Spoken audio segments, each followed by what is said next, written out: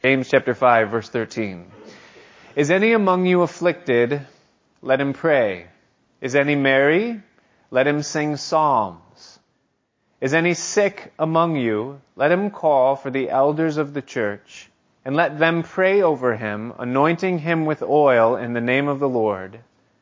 And the prayer of faith shall save the sick, and the Lord shall raise him up. And if he have committed sins, they shall be forgiven him. Confess your faults one to another and pray for one another that you may be healed. The effectual, fervent prayer of a righteous man availeth much. Elijah was a man subject to like passions as we are, and he prayed earnestly that it might not rain, and it rained not on the earth by the space of 3 years and 6 months. And he prayed again, and the heaven gave rain, and the earth brought forth her fruit. Brethren, if any of you do err from the truth, and one convert him, let him know that he which converts the sinner from the error of his way shall save a soul from death, and shall hide a multitude of sins. By and large, as we read the closing words of the book of James, what we have seen and heard from the half-brother of our Lord concerns the walk of the believer. James was a man of action, and his exhortation, his teaching to us, his encouragement was unto action on our part.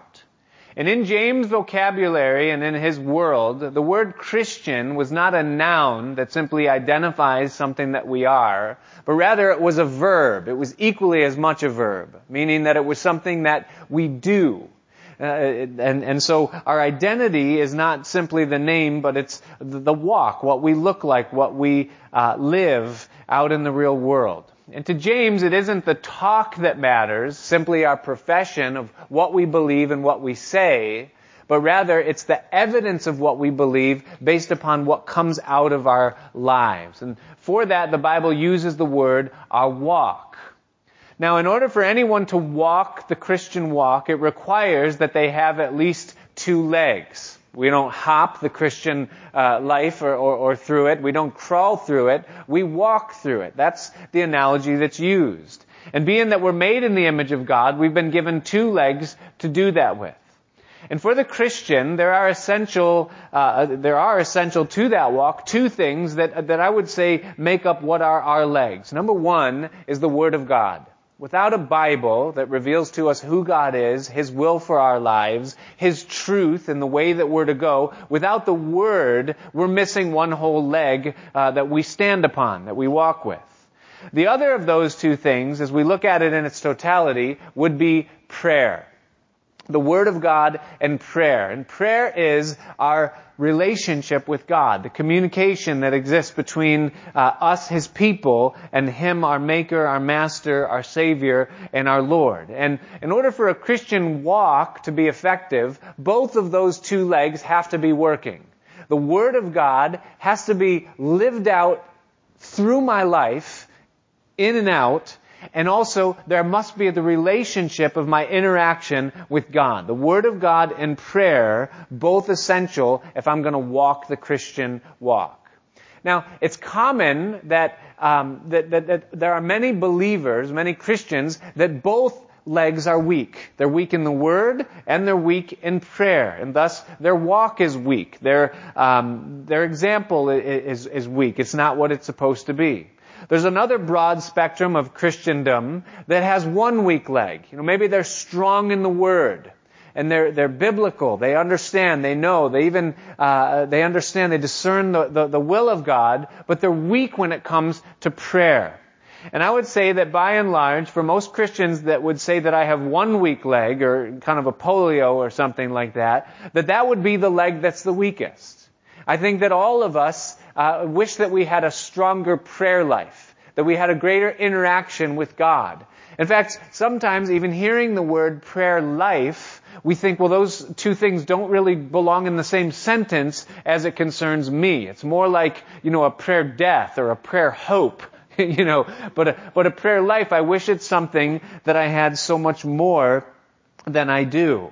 Now, the close of James in these final verses, what he gives to us is a brief but very definite call to pray. And he talks to us concerning this part of our Christian life that makes prayer. What is prayer? Now, prayer is probably the greatest privilege that you and I have as Christians and as believers. Let's just think for one moment what it was like in Old Testament times for those that were the disciples of Moses, the great apostle of the Old Testament. The Bible tells us concerning Moses that he had a relationship with God that was more intimate than anyone else that's ever lived. That God spoke to Moses face to face like a man speaks unto his friend. And God didn't reveal himself that way to the general assembly. He did so with Moses.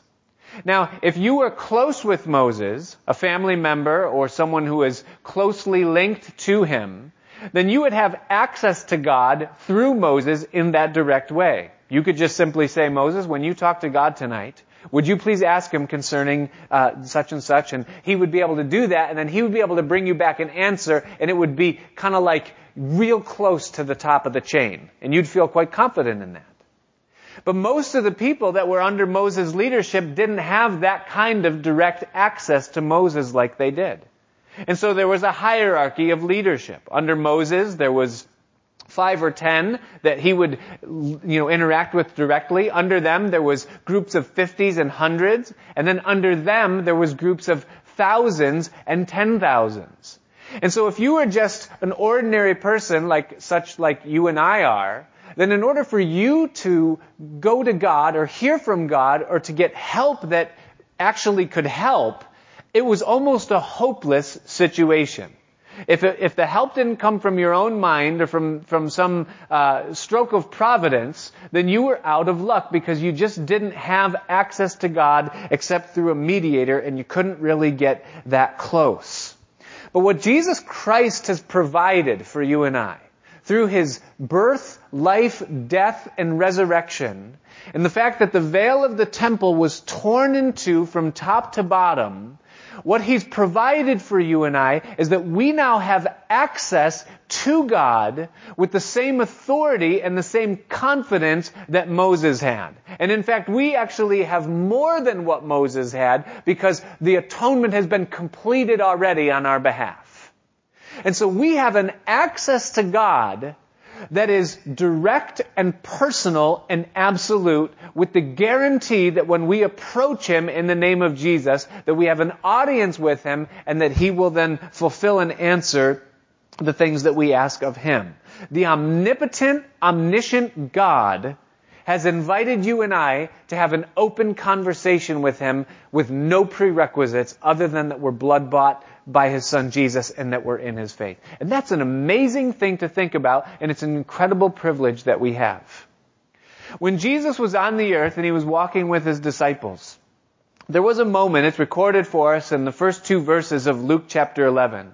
It tells us that it came to pass that when he was in a certain place and he was praying. And it says that when he had ceased praying, his disciples came to him and they put forth the question to him and they said, Lord, teach us to pray. They had this desire after observing his life and then the source of where his life came from, that something inside registered with them, and they realized that what made him who he was and able to do the things that he did was the connection that he had with his Father. And they knew that if they were to ever enjoin themselves upon that thing that was to be their privilege, that they would need to know how to pray in the same way that he prayed. Now, I know for a fact that it was the very intent of the Son of God that they would ask this question. That was why he was praying in their eyesight that day in a way that they could see. He was hoping they would ask the question because he knew how important it was for them to know how to pray. And when he taught them, the most remarkable thing that he said to them in his opening statement concerning how to pray is that he said, when you pray, say, Our Father. That he gave to them the privilege of coming to God, not in the relationship of a servant and their master, or as a God and his creation, but the relationship of a father with his offspring. Now, what kind of a boldness is that to approach? How many of us, when we're going to talk to a father, if we have a good father, are going to have any reservations about the way that we do it, or when we do it, or what it is that we come to him about? And it was the most revolutionary idea that anyone had ever attached to prayer, to give the person praying access to the one being prayed to in the relationship of father and son, or father and daughter. It's remarkable what Jesus gave. Now, Jesus also knew and knows that our logic and our pride would confuse and frustrate our coming to God with freedom and access in the way that we can. And so a little bit while later on in his ministry, it's recorded in Luke chapter 18, he gave a parable. And it says in the first verse of chapter 18 that he spoke this parable unto them to the end that men ought always to pray and not to faint. Don't get tired or weary or stop or draw back. And then he tells the story about the unjust judge, who the widow came to him and wanted to be avenged, but the unjust judge didn't care about people and he didn't care about this widow, and so he didn't listen to her. But because she continually came and kept asking, finally he said, this woman is wearying me by her continual coming. I will avenge her of her adversary. And Jesus then, giving the interpretation of the parable, not a parable of comparison, God doesn't care about you, you got to bother him to get things done. No, a parable of contrast. He said, hear what the unjust judge says. But your Father, how much more willing will he be to avenge his own children quickly, though he bear long with them? Jesus, knowing that there will be times that the answer to prayer won't come immediately, and so seeking to encourage us to not grow weary or draw back from prayer, he says, listen, continue to pray. Don't let your prayer fire wane because there's a delay in the answer, or because your logic or your understanding or any other thing keeps you back from your knees or from the prayer closet. Pray. Jesus taught us to pray. In Matthew chapter 21, verse 22, Jesus said to his disciples and to us, he said, and all things whatsoever you shall ask in prayer, believing, you shall receive. Jesus giving us the assurance that if we will ask, we will receive. In John chapter 14, verses 13 and 14, on a separate occasion, Jesus said to his disciples again, and whatsoever you shall ask in my name, that will I do, that the Father may be glorified in the Son. He says again in John chapter 15, verse 7, he says, if you abide in me, and my words abide in you, you shall ask what you will, and it shall be done unto you. Just a few verses later, down in verse 16 of the same chapter, Jesus said, you have not chosen me, but I have chosen you and ordained you that you should go and bring forth fruit, and that your fruit should remain, that whatsoever you shall ask of the Father in my name, he may give it to you. Again, Jesus reiterating that God is open to our asking.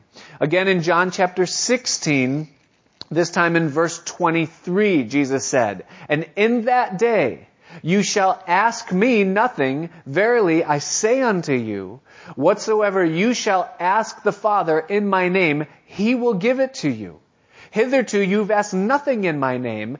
Ask, and you shall receive, that your joy may be full. Then in verse 26, again of the same chapter, Jesus said, at that day you shall ask in my name. And I say not unto you that the Father, or say unto you that I will pray the Father for you. For the Father himself loves you, because you have loved me and have believed that I came out from God. And over and over and over again, in so many different ways, Jesus gives to us the directive and the invitation to ask, that we're to come to God and that we're to have a vitality in our prayer life. And so prayer is the great privilege of the Christian. It's also the substance of our relationship with God. You cannot have a relationship without communication. You can know about someone, you can know facts of them, you can know of them, but you can't know them unless there's communication, and that communication goes two ways. And so without prayer, it's impossible for us to have a relationship with God. Prayer is our substance. Prayer is also our source of all promised and needful things. God has given us promises. The Bible from Genesis to Revelation is full of promises, things that God has supplied and said that these things are there for you. However, He has attached to those promises the condition of asking. He says to ask of Him because He wants to relate to us. And so we see even the promises of God are withheld oftentimes as He waits on us to ask for them. Prayer is our source. And finally, prayer is also our duty. That we are here on this world as His sons, but we're also servants of His.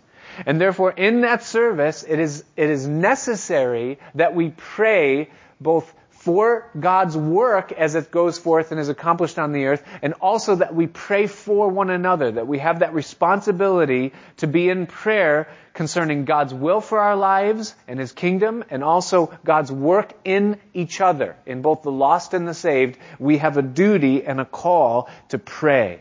And thus, a Christian profession that is void of prayer cannot move forward. You cannot live the Christian life or walk the walk of a believer without prayer. It's part of what we are. A prayerless Christian is in large part a Christian in name only.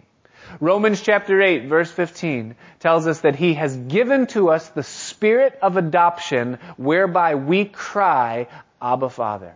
And if in us there's a lack of prayer or a weakness of prayer, then it's an indication that we need more of His Holy Spirit, because His Spirit is given to us partially with the intent that we would be a people that pray. Now, James, at the close of his epistle, bringing again to our attention the importance of this thing that we call prayer, he holds before us just three small elements on one of these great truths of the Bible. He tells us, first of all, who should pray and on what occasion. He tells us then secondarily, what is the great hindrance to prayer? And then finally, he closes out by telling us that we can be assured that prayer is absolutely effective and worth the time that we give to it. And so James begins by telling us who should pray. And he gives three qualifications there. First of all, he says that the afflicted. He said, are any that among you, or if any among you are afflicted, then let them pray. Now, how many in here can give an amen to the fact that afflictions are going to happen in the Christian life from time to time?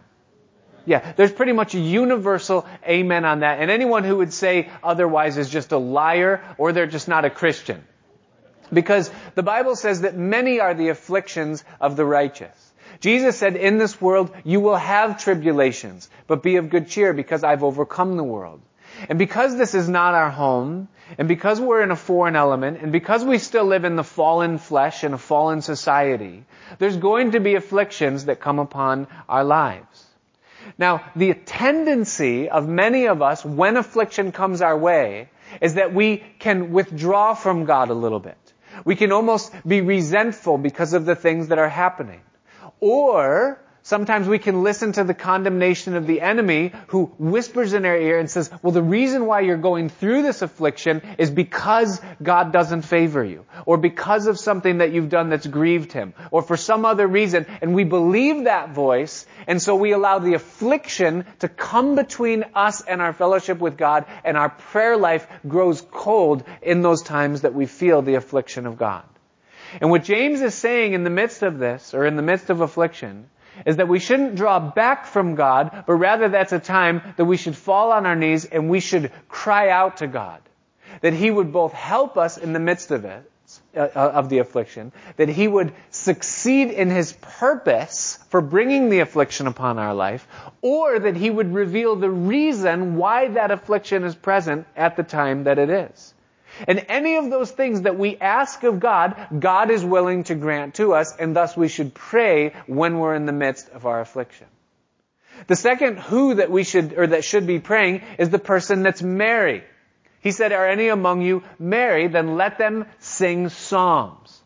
Ironic as it is, The other extreme that causes people to withdraw from prayer are prosperous times.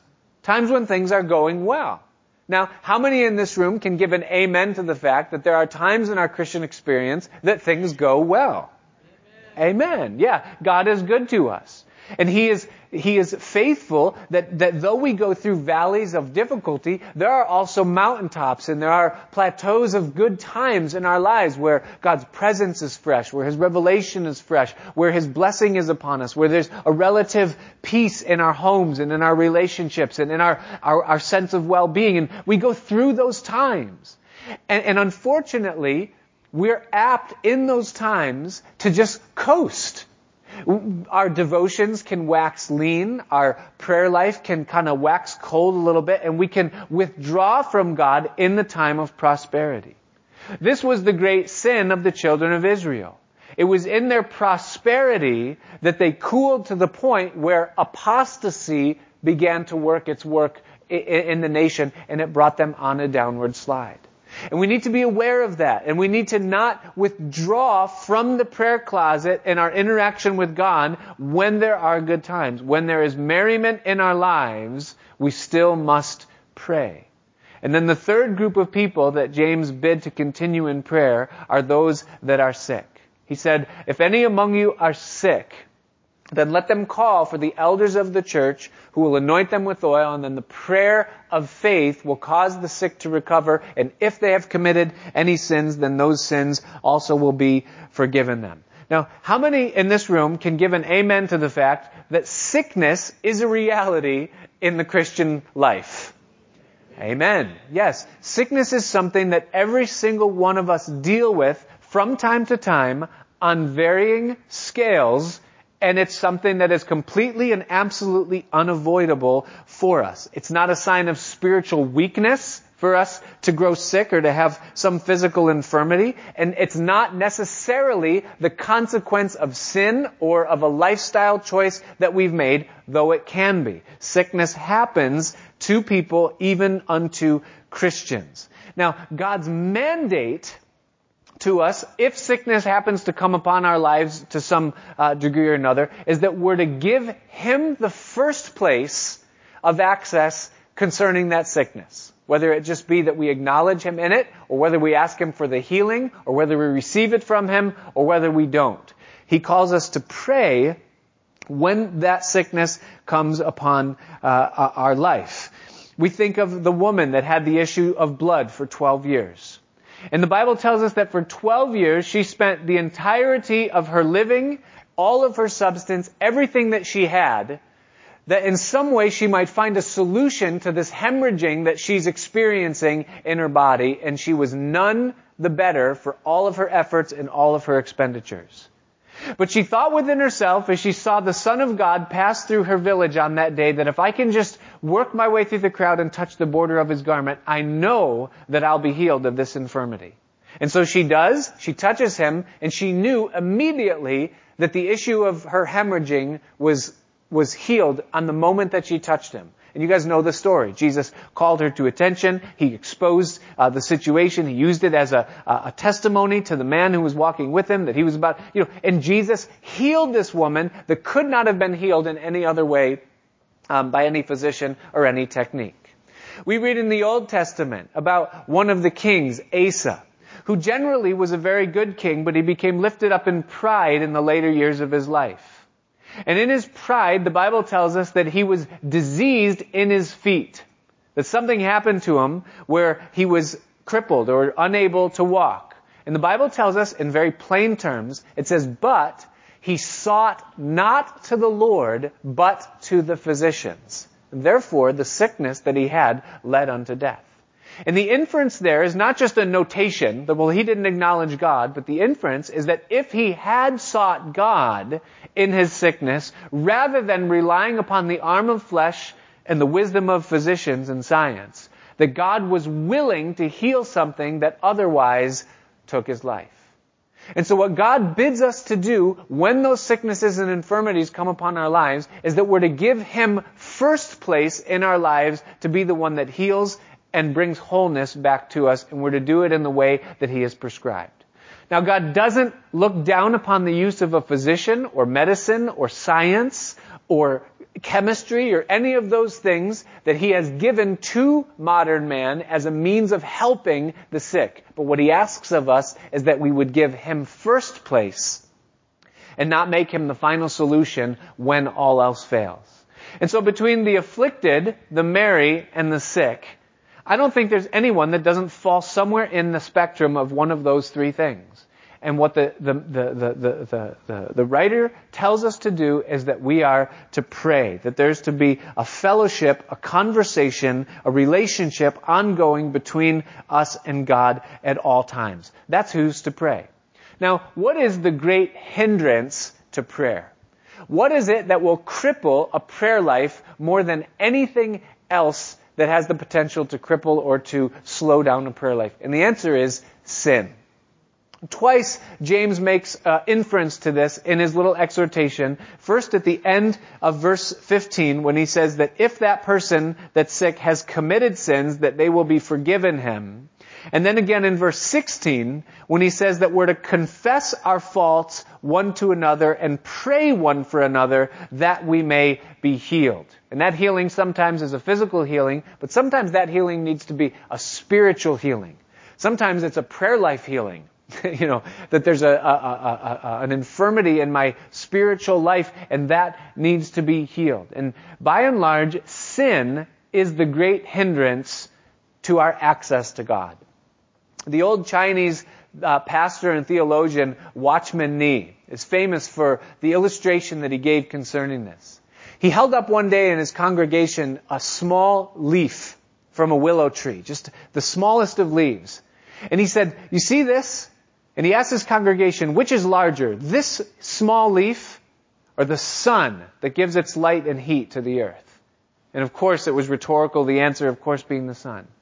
But he said, however, isn't it amazing that something as small as this leaf can block out the entirety of the light of the sun if it's held in just the right spot?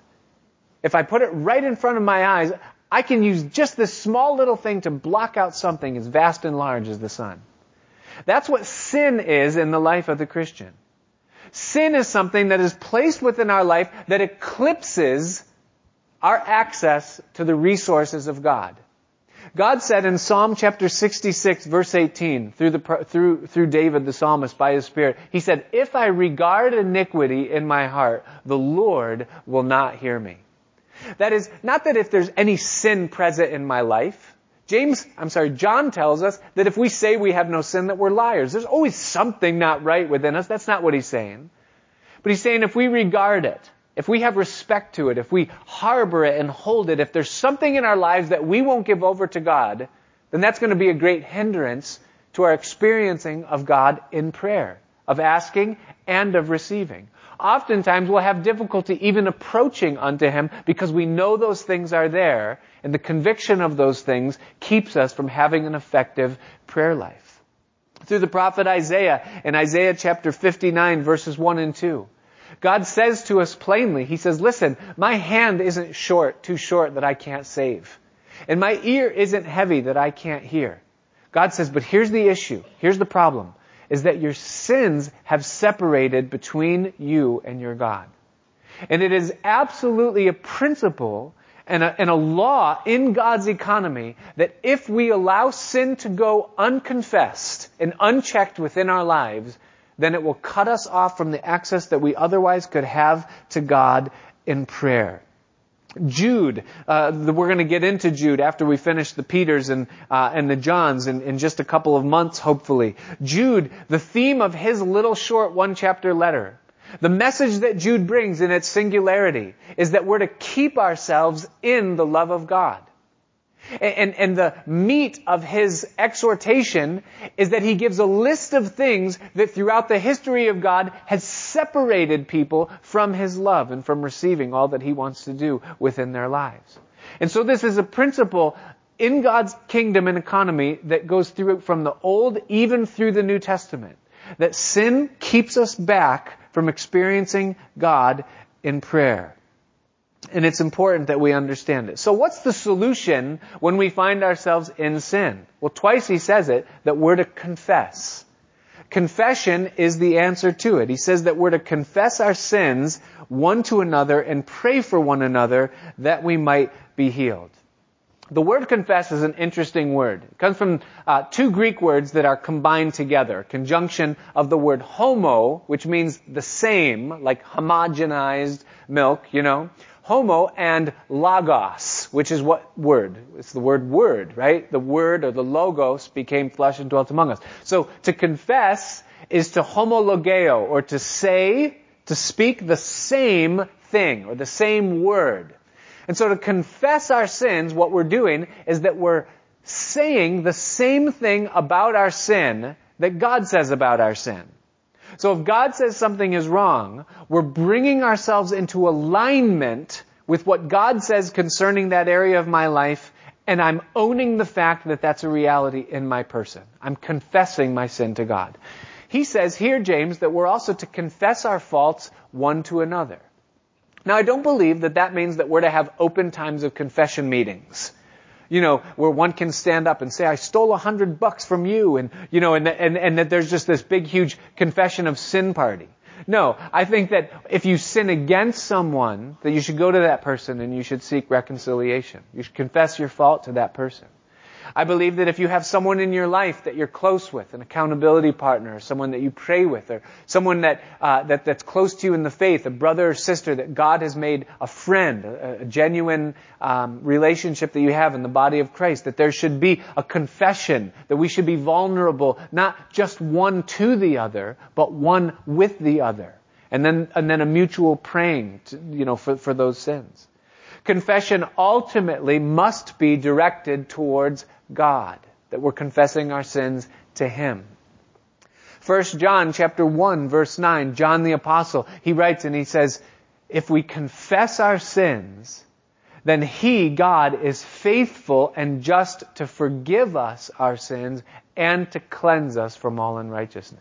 And that's an amazing promise that's given to us there in the Bible. Because oftentimes we think that we have to be the ones that remove the sin from our lives before we can approach God. And that can be a huge stumbling block, because you know what? You can't remove the sin from your life. It's invisible and it's eternal, and its hold upon us is something that we don't have the power to pry its fingers loose from. And what God tells us is that the way to find deliverance and victory over that sin is not through our efforts and strivings, but simply through our confession and the humility of our heart to bring it to Him in that way and lay it at the foot of the cross and say, God, if you look in my heart right now, this is what you're going to see. And it is so contrary to your word and your will and everything that you stand for.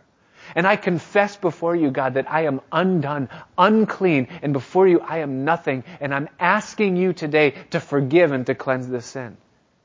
And the Bible tells us that when we come to God in confession, that He is faithful, meaning that He does it every time.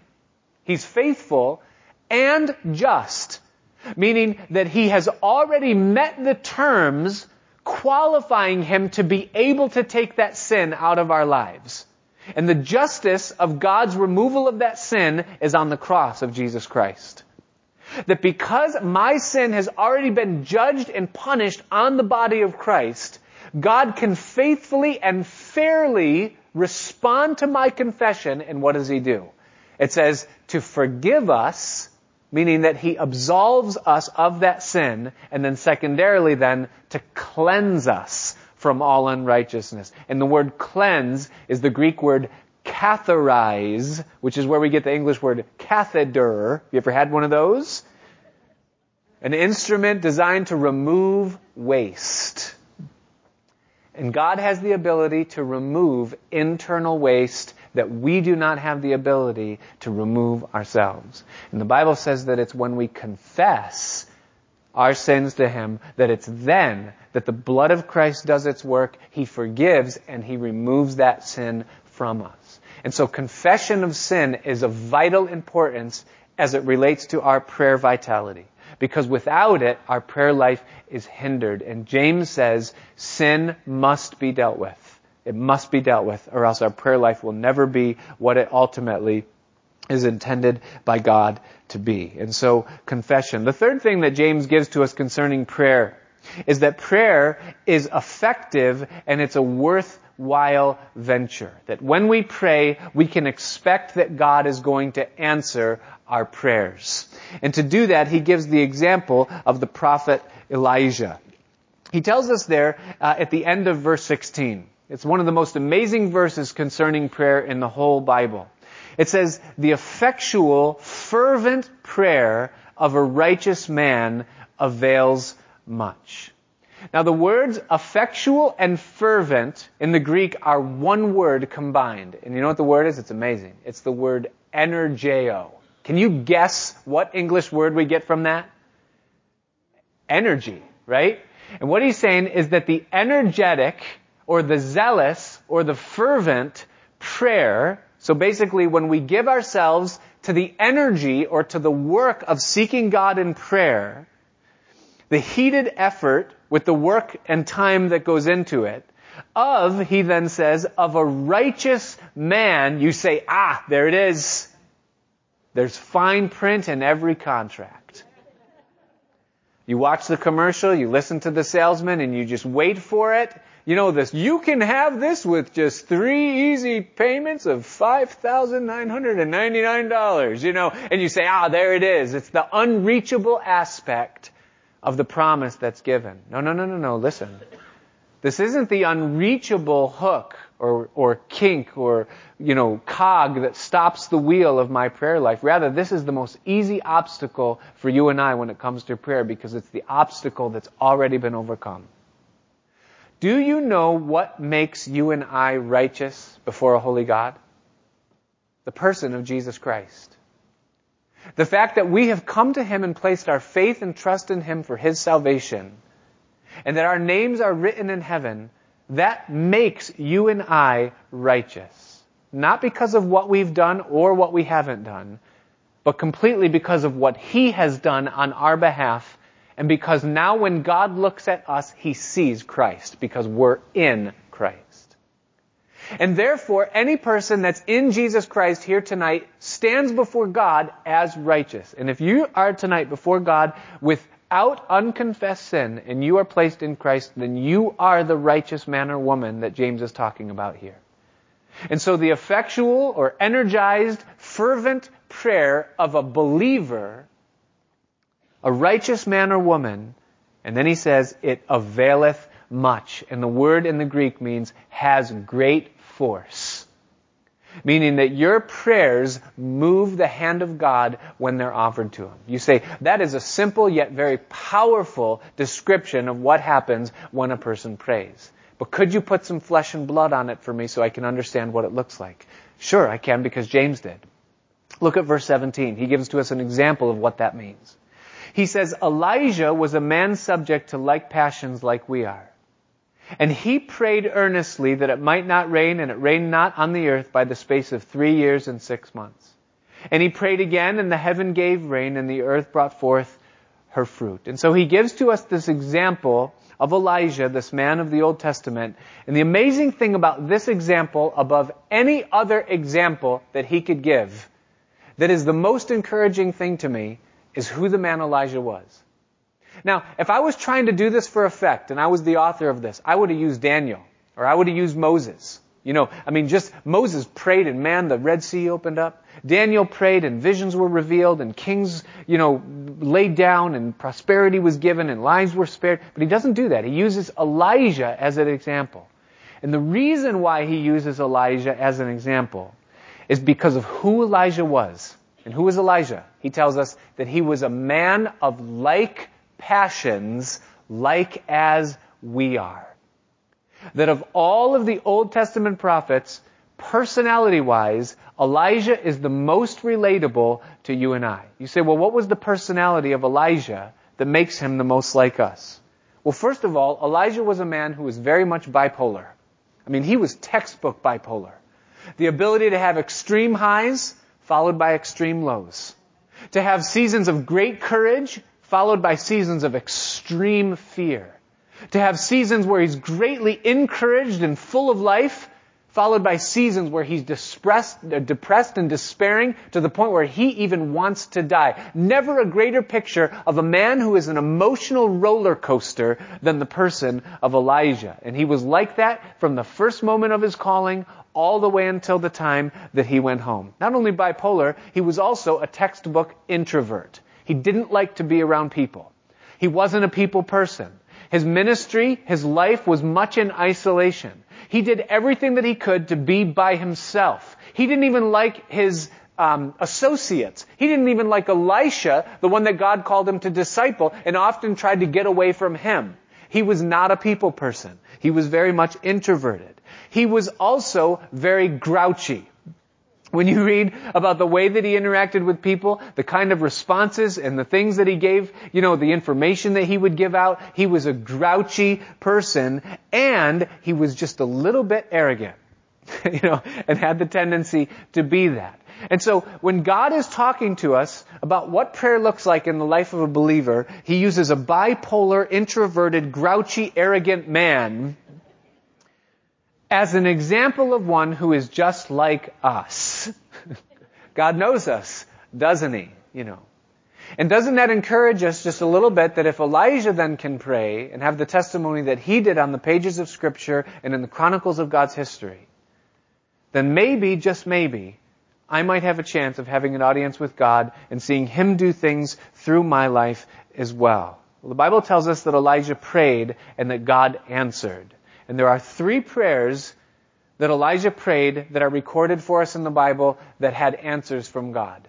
The first of those 3 was when Elijah first met Ahab at the beginning of ministry, and he told him that it will not rain except according to my word. The second prayer that we have recorded of Elijah was in the contest that Elijah had with the 450 prophets of Baal. When he prayed and fire came down from heaven and consumed the sacrifice in the altar, a very exciting moment in the history of God. And then the third time that Elijah prayed and received an answer was at the end of the drought, 3.5 years after it hadn't rained, when Elijah prayed for rain the second time then, and God then sent the rain to him. So why are those 3 things important to us as it concerns our education and understanding of prayer? Well, the first one, Ahab and the drought at the very beginning, the reason why that's important to us to understand, and listen, is because the fact that Elijah prayed that it would not rain is not recorded in the story back in 1 Kings chapter 18. We would not know that the drought was the result of Elijah's prayer unless James told us here, because it is not recorded for us there. And you say, well, why is that significant? Because it's important to understand that everything that God does on the earth, he does as the result of prayer, even if it's not recorded in Scripture as such. God's hand is moved by prayer, not simply by the confession of our mouths. Prayer is an essential ingredient, and thus it's important that we pray. The second instance, an example of Elijah praying, the contest of the prophets of Baal. Why is that given as an example? Here's why. Because that prayer was offered in the space of about 10 seconds on the fly, and it received immediate and powerful answer. Elijah just builds this altar, puts the bull upon it, has these guys dance and cut themselves for half a day with no response from the heavens. And then he shuts them up. He says, all right, that's enough. And he stands up in front of the entire nation, including all of those pagans. And he utters these simple words before God. It takes 10 seconds to pray. It says in chapter 18, verse 36 of 1 Kings, he said, O Lord, God of Abraham, Isaac, and Israel, let it be known this day that you are God in Israel, and that I am thy servant, and that I have done all these things at thy word. Hear me, O Lord, hear me, that this people may know that you are the Lord God, and that you have turned their heart back again. That's it. And boom, fire falls from heaven, consumes the sacrifice, the altar, it drinks up the water, and a great victory ensues that day. But it's important to understand this in the context of prayer, that there are times in the life of every one of you and I that we offer to God our prayer in a moment, in an instant, while we're in the thick of things. It's a short, concise prayer that we think God is never going to hear this. and He will answer that prayer in the immediate. There are times that God answers prayer immediately, and He does it. And He does it. And if you will pray, you will realize that and see that in your own life. The final example that's given concerning Elijah's prayer is at the end of the drought. And the reason why that's significant and important to us is because the answer to Elijah's prayer didn't come as simply as it had in times past. At the end of the drought, Elijah prayed 7 times that rain would come. He went into the cave and he prayed. He came out and asked the servant, any sign of rain? Nothing. He went in again the 2nd time. Came out? Nothing. He went in the 3rd time, prayed earnestly. Came out? Nothing. I think most of us would have given up at that point, don't you think?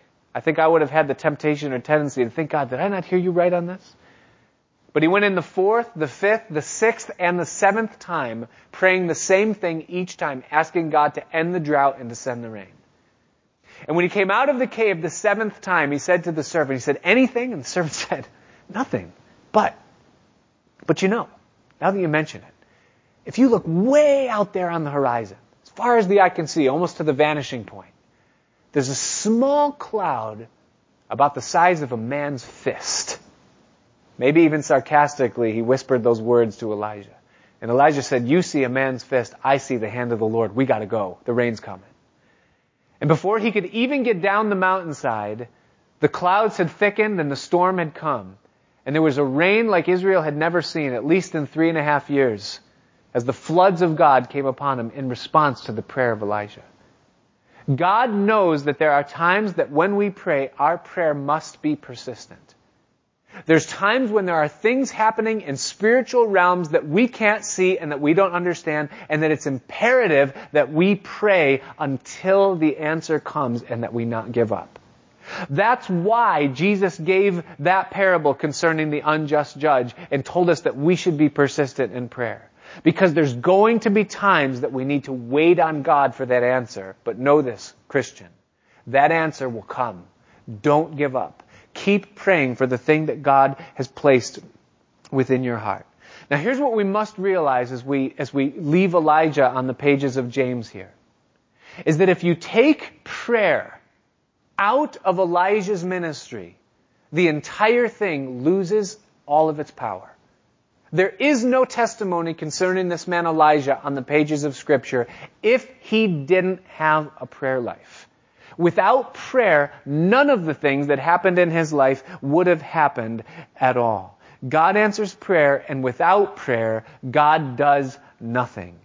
The Bible tells us that Abraham prayed, but if Abraham had not prayed, there would have been no Isaac, even though he was promised to him. It was through prayer that the promise was realized.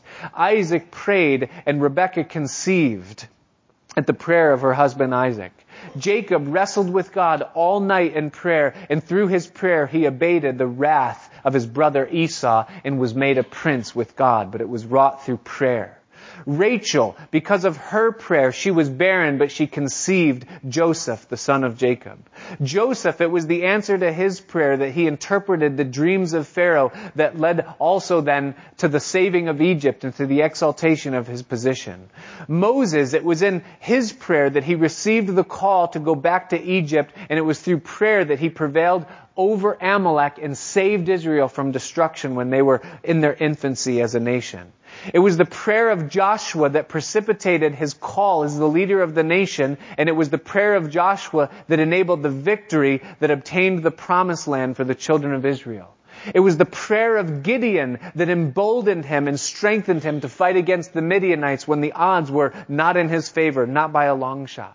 It was the prayer of Samson's parents that caused his mother to conceive. It was through prayer that Hannah conceived when she was barren and gave Samuel to the nation. It was David's prayer that caused him to be recognized by God as a man after his own heart. It was Solomon's prayer that wrought the wisdom in him that made him who he was, and that also then ushered in the greatest period that Israel ever experienced upon the earth. It was Hezekiah's prayer that caused 185,000 Assyrian troops to be slaughtered in a single night by an army when he just laid out the threat before God and asked him to help. God moved on Hezekiah's behalf. Elijah and Elisha both saw the dead raised through the prayer that they offered to God. Ezra and Nehemiah, through prayer, saw the return of the captivity and saw the people of God reestablished in their land. Isaiah, it was in prayer that he received his call from God and the message that he was to give to the nation. Jeremiah, through his constant prayer, was kept alive in hostile times. Daniel, through his prayer, interpreted dreams and saw visions and gave direction to the nation, was exalted in 3 administrations, was given the prophecy of all of God's kingdom for all of future generations. And it was through his prayer that the door was opened then for God to fulfill his promise to bring the people back into the land. Zechariah and Elizabeth, it was through their prayer in her old age and in her barrenness that John the Baptist was conceived, the forerunner for the very Messiah himself. It was Jesus in prayer that the Holy Spirit fell upon his life and literally the force through which the Son of God did all that he did in his ministry upon the earth. It was the prayer of Jesus and his intercession that kept Peter from being sifted like wheat and his testimony from disappearing off the pages of Scripture. And it's his prayer that today keeps the same thing from happening to you and I. It was the church's prayer in the early days that brought the Holy Spirit upon us and then refell upon them. And the result of the church's prayer that many were added to the church, that great grace was upon the church, that God's favor was upon them and all that they did, it was all wrought through prayer. Without the prayer of the church, Peter dies in prison in Acts chapter 12. And again, he leaves the testimony. But it says, because prayer was wrought by the church unto God for Peter, the angel set him free and his ministry continued. Peter, it was through his prayer and the prayer of Cornelius that brought the gospel to the Gentiles. If Peter hadn't been praying that day, there would be no vision, no sheet let down, no voice that said, what I have cleansed, call not thou unclean. It would have been someone else. God would have done it, but Peter would have missed out. Paul, the very foundation of his calling, when God saw him there on the moment of his conversion, he said to Ananias, behold, he prayeth. And the reason for God's call upon Paul's life was directly linked to the fact that he was praying. It was Paul and Barnabas that were seen set free from prison in the moment that they prayed. You say, why are you going on and on and on? We get the point. God answers prayer. Here's why. Because I want you to consider this as we get ready to close our time together here tonight. That if prayer is upheld by God as something that is to be so prominent and is so important and is so powerful in the life of God's people on the earth, then I want you to just think for 1 minute what the testimony of all of those lives would look like if you take prayer out of the occasion. Nothing happens. Those names are erased. God's will is still accomplished because he finds someone else through whom he can do his work. But these people miss out on all that God would have done. There could have been no Isaac, no Jacob, no Joseph. It could have been other names. There could have been no Exodus, no Moses, no Joshua, no conquest, no Samson, no Samuel. Hannah dies, a barren woman, without prayer. Much of the script dies, or at least the individual plan, without prayer. And here's what I would say to you tonight, Christian, who's here listening, and God is saying, pray. Listen, understand that without prayer, resources, plans, gifts, graces, favors, whole destinies are left on heaven's table and never realized by the people unto whom God would have freely given them if they had but asked. What will we see when we stand before him in heaven that could have been ours, that would have been ours, if we had allowed him to strengthen our prayer life and we had just given ourselves to that thing that he calls us into? If you're here tonight and you are a prayerless Christian, then I can guarantee that you're missing out on much of what God has for you. There's no question about it. It is absolutely a fact. The Bible tells us that God can do all things, and that he will do all things, and that nothing is too hard for him, nothing's impossible for him, but he bids us to ask. So what are you here with tonight? Do you come in here tonight and there's a rift in your marriage? Let me ask you, have you brought it to God and insistently, persistently asked him to move on your behalf? If you haven't, then you don't have the right to expect that anything is going to change in the situation. Do you have money problems, physical or health problems? Do you want to know what your destiny is and what God made for you and put you on the earth to do? Do you need more of His Holy Spirit, victory over sin? Do you need to know what it means to have freedom and life in Christ, the abundant life that He promised? Are you waiting upon Him for the open door that He promised to bring? Are you looking for breakthrough with your kids or your offspring or the salvation of your family or your extended family? Let me ask you, are you praying? Because if not, the prayerless saint should not expect that they will receive anything from God. It was A.J. Gordon that said, we can do more than pray after we have prayed, but we cannot do more than pray until we pray. And prayer is of vital importance. It is an essential for us to pray. The worship team can come as we close out our study tonight. About 2 years ago, in my own life, I was going through a season that I would call a prayerless season of my Christian experience. And I came to a point where I realized that I'm distant from God, I'm dry, I need to be near Him. I'm a pastor. I need to pray.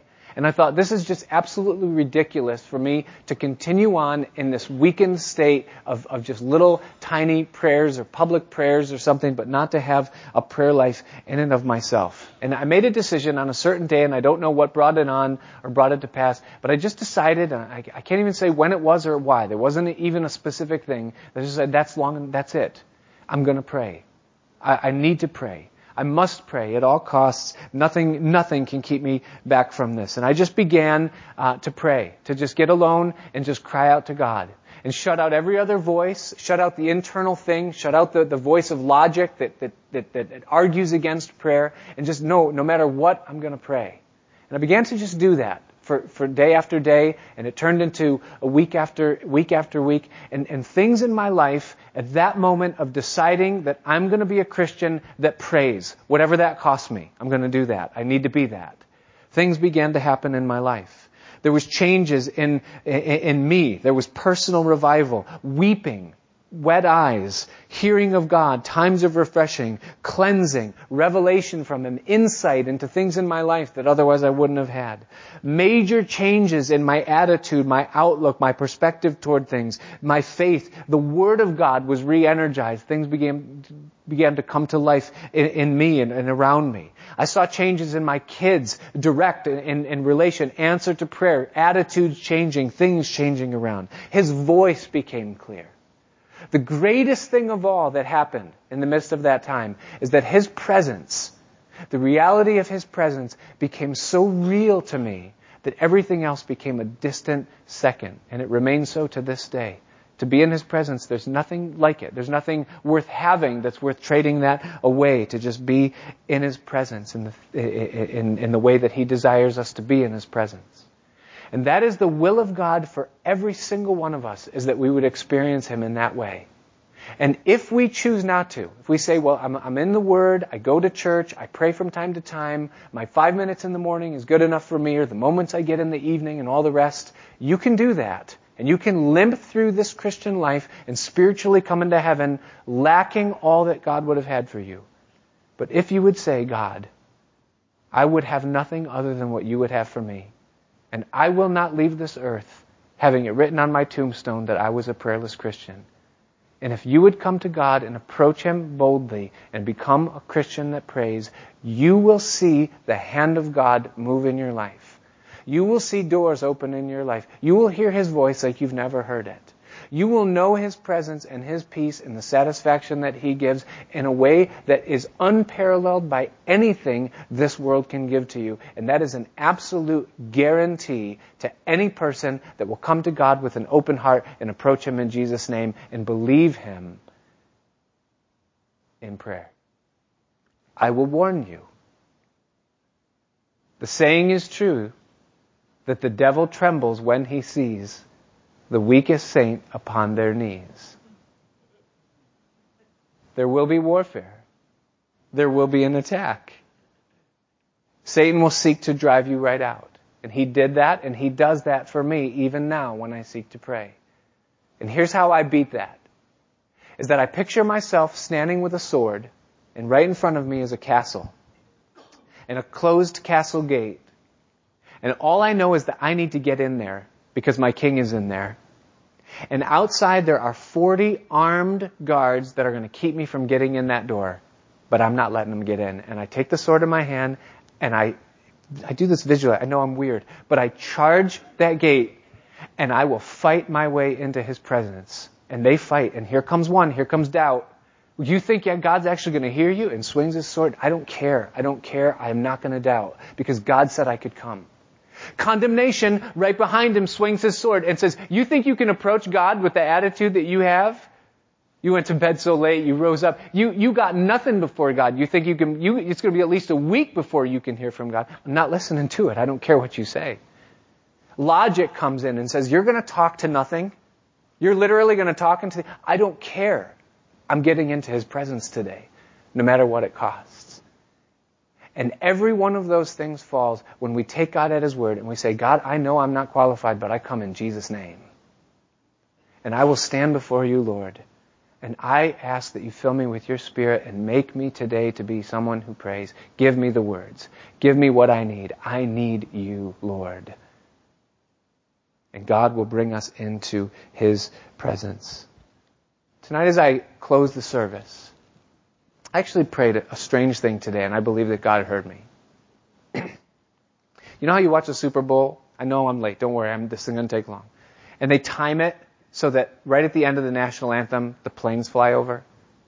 That blows my mind. I mean, to think about the dynamics of how that works and how they do that. And someone probably could say, that's actually quite simple, but it blows my mind.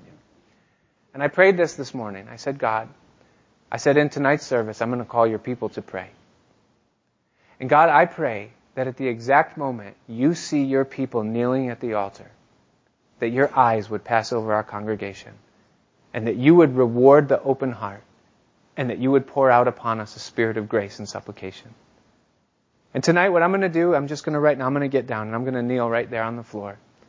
And while the worship team plays, I just invite you, if you say, you know what, I need a prayer life, this is ridiculous, I'm a prayerless Christian, and I don't want to be a prayerless Christian. I invite you to join me right here. The worship team will play. They'll pause in their song. And when they do, I'm going to pray for us that are gathered here. And I'm going to ask God to fall upon us afresh and to give to us the spirit of grace and of supplication and to open up the well of prayer that he desires to flow out of our lives.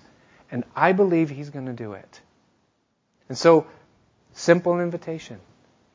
God, my heart is open. I lend you my mouth as an avenue of ministry. I lend you my life, God. I want what you've got for me. My destiny, my future, my hope. I want all of you. And whatever I can have, Lord, give it to me. So the lights go dim, the songs they rise, the Spirit falls. Will you say, God, I need more of you in my life? The altar is open. Shall we stand and sing?